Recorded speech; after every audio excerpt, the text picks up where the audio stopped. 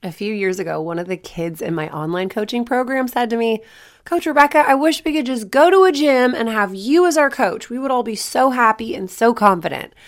And that warmed my heart. And I was like, oh my gosh, that would be the best. And that comment stuck with me for years. So now I'm going to do something about it. I am inviting gymnasts from all over the country to join me for the first ever Confident Gymnast Camp this August 3rd and 4th. This camp is all about breaking through mental blocks. So if you're struggling with a skill and you want me and my team to help you break through in real time, then check out confidentgymnast.com for details. Hi guys, on today's podcast, I am talking about my sports story and the real reason why I quit gymnastics. And I mean, on the surface, it was very easy to say, well, I quit because of my struggle with fear and mental blocks, but there was so much more to it. So I'm going to talk a little bit about what I had in common with a couple of successful Olympians, the mistakes that I made when trying to deal with my fear, the mistakes my coaches made, and some of the things that I had to learn the hard way so that you do not have to make the same mistakes I did. Welcome to the Perform Happy podcast, where athletes and their support squad come to learn the secret weapon for sports success. I'm your host, Rebecca Smith. First, I was a scaredy cat gymnast, then a coach. Now I'm a sports psychology expert and a parent. Athletes, whether you're feeling stuck or you're having the best season of your life, I'm here to help you reach peak performance and maximum enjoyment. I'm Coach Rebecca Smith, and my job is to help young athletes overcome fear and mental blocks and learn to trust themselves and build lasting confidence that transcends beyond sport. And there's a very specific reason why I do that as a career, why I've chosen that as my driving force in my business, in my life. So I'm going to give you a little glimpse into that. It's been a little while since I have told my story, so I'm going to dive into the real reason why I quit gymnastics. Also going to talk about what I have in common with a couple of notable Olympians that chose a different path than I did. Talk about ways to avoid having this happen to your athlete.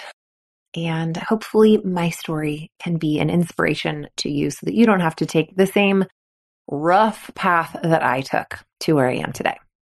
So I was always a hard worker. I was always a people pleaser. I was always very enthusiastic, if you haven't gathered that by now. And I was super flexible. So my mom called me Gumby and everyone was like, you got to do gymnastics. You're so bendy, just like Gumby. So I started around age 5. I was, a little spastic. So my mom ended up pulling me out. Actually, no, I started at like age 2. I think she pulled me out in kindergarten because I just could not follow directions. And then around age 8, she put me back in. And so that's classically a pretty late start for a gymnast to have a big gap. But I worked my way up, and by age like 11, I was on the competitive team. We moved around a lot, so I didn't really ever have like a total chance to lock in and go. But by the time I got to level 4 gymnastics, I had a great gym. I had great coaches. I was flexible. I was a hard worker. I was a people pleaser. And I started to really move through the levels, and I started to have some success. I was older. I loved that when it came time to be on the award stand because I was like, woohoo, I can win all around with a 35 where like the young kids have to get a 37 or a 38. But I did pretty well considering. My event was beam. So I was a little taller, a little like lankier, but I looked good on that beam. And so that was sort of my event. And if I did well, I could get a high all around score. That was sort of like the place where I got all my points. And then something started happening as I was working. I had already competed a back walk over on the beam, but like I started working back handsprings, and something happened where I started getting really anxious, and I feel sweaty just thinking about it. And I would like wipe my hands and wipe my feet and pull my hair and be like, okay, I'm going to go. And then I'd be like, oh, I got to wipe my hands again. My hands feel sweaty. My feet feel sweaty. I just started to hesitate. I sort of like fearless thing I had up until a certain point. All of a sudden it was like an Adam and Eve moment where I was like, this is dangerous. Kind of around age 12. I feel like that's when we have this mortality kick in and we're like, ooh, I could get hurt. Or like, oh, what?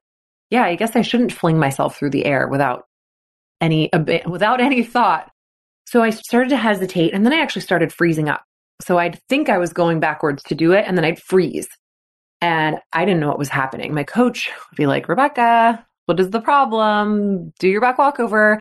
And then I'd go to low beam and I couldn't do my back walkovers. It was really frustrating. So I had some coaches, one coach that was like, Rebecca, you're ridiculous. Get on the beam and go. Or like, get off my beams. And I was like, or climb the rope or do conditioning. If you don't go, then the whole team will be punished. That did not work for me. Then I had this other coach who was so patient, and she would put her hand up there and spot me over and over. And I'd be like, just 4 fingers, just 3 fingers, 1 finger, just please, would you just stand there just 1 foot away, no, a little closer. And she was so patient with me, but neither of those approaches got me to the point where I could actually consistently do the skip, even though I could physically do it. Super frustrating. Then I started having trouble with my tumbling on floor. So I could tumble pretty well.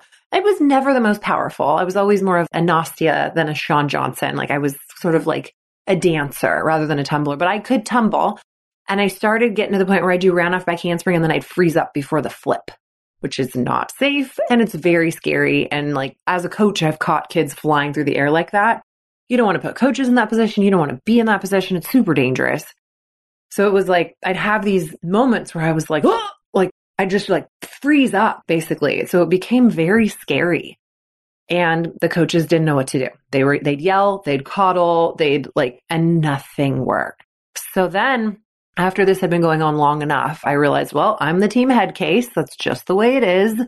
I'm the one who's going to be scared on stuff. So like, that's me. And I started thinking about the skills that were coming, like, if I get through this, then I got to do that. And if I get through this, then I got to do that. And the skills kept getting bigger and bigger. And I look at these girls on my team, these younger, better girls who outscored me, and they moved through the levels faster than me because they were just fearless. And I just was like, well, my fear is too powerful. I'm not confident enough. I'm not good enough. I don't have talent like they do. I will never be as good as them. I really believed that. And there was a day when I was 14 and I had my routine choreographed. I was going in, like season was coming. It was my first optional meet was coming up. And I was working on those up skills. I was training my giants. I was working the back handspring on the beam, and I quit. And so it'd be easy for me to say that I quit because of my fear, because the fear got to be too much. But the true story is that I quit because I didn't believe in myself. I thought I was too old. I thought I was too tall. I thought I was too mental. I thought I would never be as confident or as fearless. And I wasn't meant to be. And I didn't have the magic something that allows people to be great gymnasts. That's what I thought. Now, these days, I have met a lot of very high level gymnasts who are tall, who had late starts, who, all of these like, well, I can't because of this and I can't because of that. I can't because I got scared. Well, Samantha Peshek and Kyla Ross are 2 amazing Olympian gymnasts that I've had the opportunity to interview for my podcast. And both of them had mental blocks on going backwards on the beam and on tumbling on the floor when they were in that like level 4, 5, 6 range, that sort of mid-range gymnastics. Both of them struggled the exact same way that I did. What's the difference? Why didn't that take them out of their sport? How come they got to be UCLA superstars? How come they got to be Olympians? Well, they had a solution. They had a solution to work through the fear, and that solution allowed them to believe in themselves, allowed them to communicate with their coaches. So I was this people pleaser. I really like to be liked. I really badly like to be liked. I'm like, please give me a compliment and keep all your criticisms to yourself. Thank you. That's my MO. And so I always wanted to just say yes when my coaches asked me to do something. I had no concept of consent. The idea of no means no, or I don't feel comfortable with that. I wasn't taught that. And I think the culture of gymnastics doesn't teach that. I think a lot of youth sports, especially these, high pressure, high injury rate sports, there's no concept of consent. There is no collaboration. Now, I'm obviously speaking generally, and there are a lot of programs out there doing a good job. But my program, even though I had very well-meaning coaches who cared a lot about us, like consent wasn't a thing. So those athletes, Kyla and Sam, and like a lot of other very high-level athletes, Briley, one of the coaches for CPC, who was the captain of the University of Michigan team, she was on the junior national team. She also struggled with going backwards on beam. So like, why could they do it and I couldn't? Well, they had the self-esteem. They valued themselves enough to speak up and ask for what they need. This is something I see consistently in the athletes who break through their fear. So I have this deep down feeling like I'm not valuable unless I'm successful. And because I wasn't successful, I didn't have value. And because I didn't feel like I was valuable, I couldn't speak up and ask for what I need. I thought I wasn't talented. And ultimately, these negative thoughts and these negative beliefs that I had deep down inside of me kept me from asking for what I needed, kept me from believing in myself, kept me from putting in the effort to work through those rough patches because I just didn't think I'd ever get through. So I did not quit because of fear. I quit because of that negativity and that lack of self-belief that finally won. And at age 14, I let go of my sport. But that negativity and that lack of self-belief stayed with me. And then I proceeded so I failed gymnastics. Then I failed college. After 1 year, I dropped out because it was too hard and I couldn't handle it. Also, I'm not an idiot. I'm a pretty smart person, but there was just this thing in me that was so hard on me. I was so hard on myself all the time that I basically was like, I'm not good enough. I can't handle this. It's not going to work for me. Those deep down negative thoughts they killed my college career. They killed a career in real estate. I had a failed marriage. I was married for 4 months and then bailed on that. Basically, it was sabotaging myself constantly because I didn't think I deserved to have a good life. I didn't think I deserved to have good things until I was successful. So I just thought I have to figure out how to succeed, but I kept crashing and burning. And then finally in 2007, the year I got divorced, I lost everything basically. I lost a house to foreclosure. I left a job. I was like, well, I guess I'm going back to coaching gymnastics because it's what I love the most. And there, I also was like, something's got to change. I can't live like this. This is too hard. And so I started throwing myself into personal growth, leadership training, and learning about myself, like just really deep self-searching. And I planted this mustard seed of self-belief, believing that maybe there is a different way. And maybe the way that I see myself isn't true. And maybe I can be happy with what I have, whether I'm quote unquote succeeding or not. So I took baby steps and was like, I can't do college. I'm a failure. So I took one class. That was my first baby step of like, I'm going to try this thing. And then I took 2 classes. And then next thing you know, I finished my degree and I finished my master's degree. And it was just one foot in front of the other. And what happened during that phase was that I was growing as a human. My ability to believe in myself was growing every time I hit a wall and I'd be like, this class is too hard. I'm going to fail. I can't do it. I'd reach out to a friend and she'd be like, Rebecca, just go tomorrow and sit in the front and raise your hand. Just do the homework and show up tomorrow. She broke it down into little bitty, itty bitty pieces so I didn't have to get overwhelmed. And I learned that and a lot of different techniques that helped me to get through the day-to-day anxiety of being a high achiever who really wants to be liked.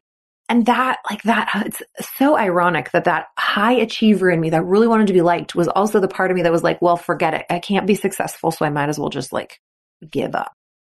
So I stopped giving up. And one day at a time, I would just keep at it and just keep at it. I learned how to keep my focus on what allows me to show up and allows me to perform rather than that negativity that is so ingrained in us humans that just wants to drag me down. Now I can be like, that's not true. Thank you for trying, but this is what's really true. I learned how to love myself, how to ask for help, how to trust the process, and how to trust myself. That's something that I want to be able to give to every 12-year-old out there. The ability to trust yourself, to make a decision. And if you fail, you learn and you get up and you try again. So that is what I teach. And that's why I teach it. I teach that 12, 13, 14-year-old girl and boy to not have to make those same mistakes. I teach them about consent, communication. I teach them about self-worth. I teach them about self-love. It's like, yeah, I help athletes get better at their sport, but it's so much bigger than that, you guys. It's so much bigger than that. Because I don't want that athlete to first quit their sport at age 14, but then quit other things and sabotage. So I'll save you 20 years, guys, because when I help you or your athlete, it heals my 12-year-old inside. So that's how I came at my mission statement. I'll finish up with just like reading to you the mission statement of Complete Performance Coaching. Our mission is to become the premier mental training program for young athletes. We help athletes find hope, grit, and self-worth through the power of community. Our top quality mental training teaches athletes how to overcome adversity, build lasting confidence, and reach excellence in all areas of life. So that's a little bit about me. I would love to hear your story or your athlete story. Please feel free to send me a DM either here on Facebook or on Instagram. I would love to hear your story. I would love to give you a little inspiration to know that if you are facing something really hard right now, or you feel like you're not good enough, or you're not talented enough, or everyone else is better, that is just not true. And there's so much hope for you. All right, I'll see you soon. Bye. Thank you so much for joining me for this week's episode of the Perform Happy podcast. If you're ready to unlock your maximum sport potential, head over to performhappy.com and join us. You'll be training alongside world champion athletes and Olympic hopefuls. And I will personally take you through my research-based system for overcoming fear and mental blocks, building confidence, and finding your flow. I'm Coach Rebecca Smith, and I'll see you next time.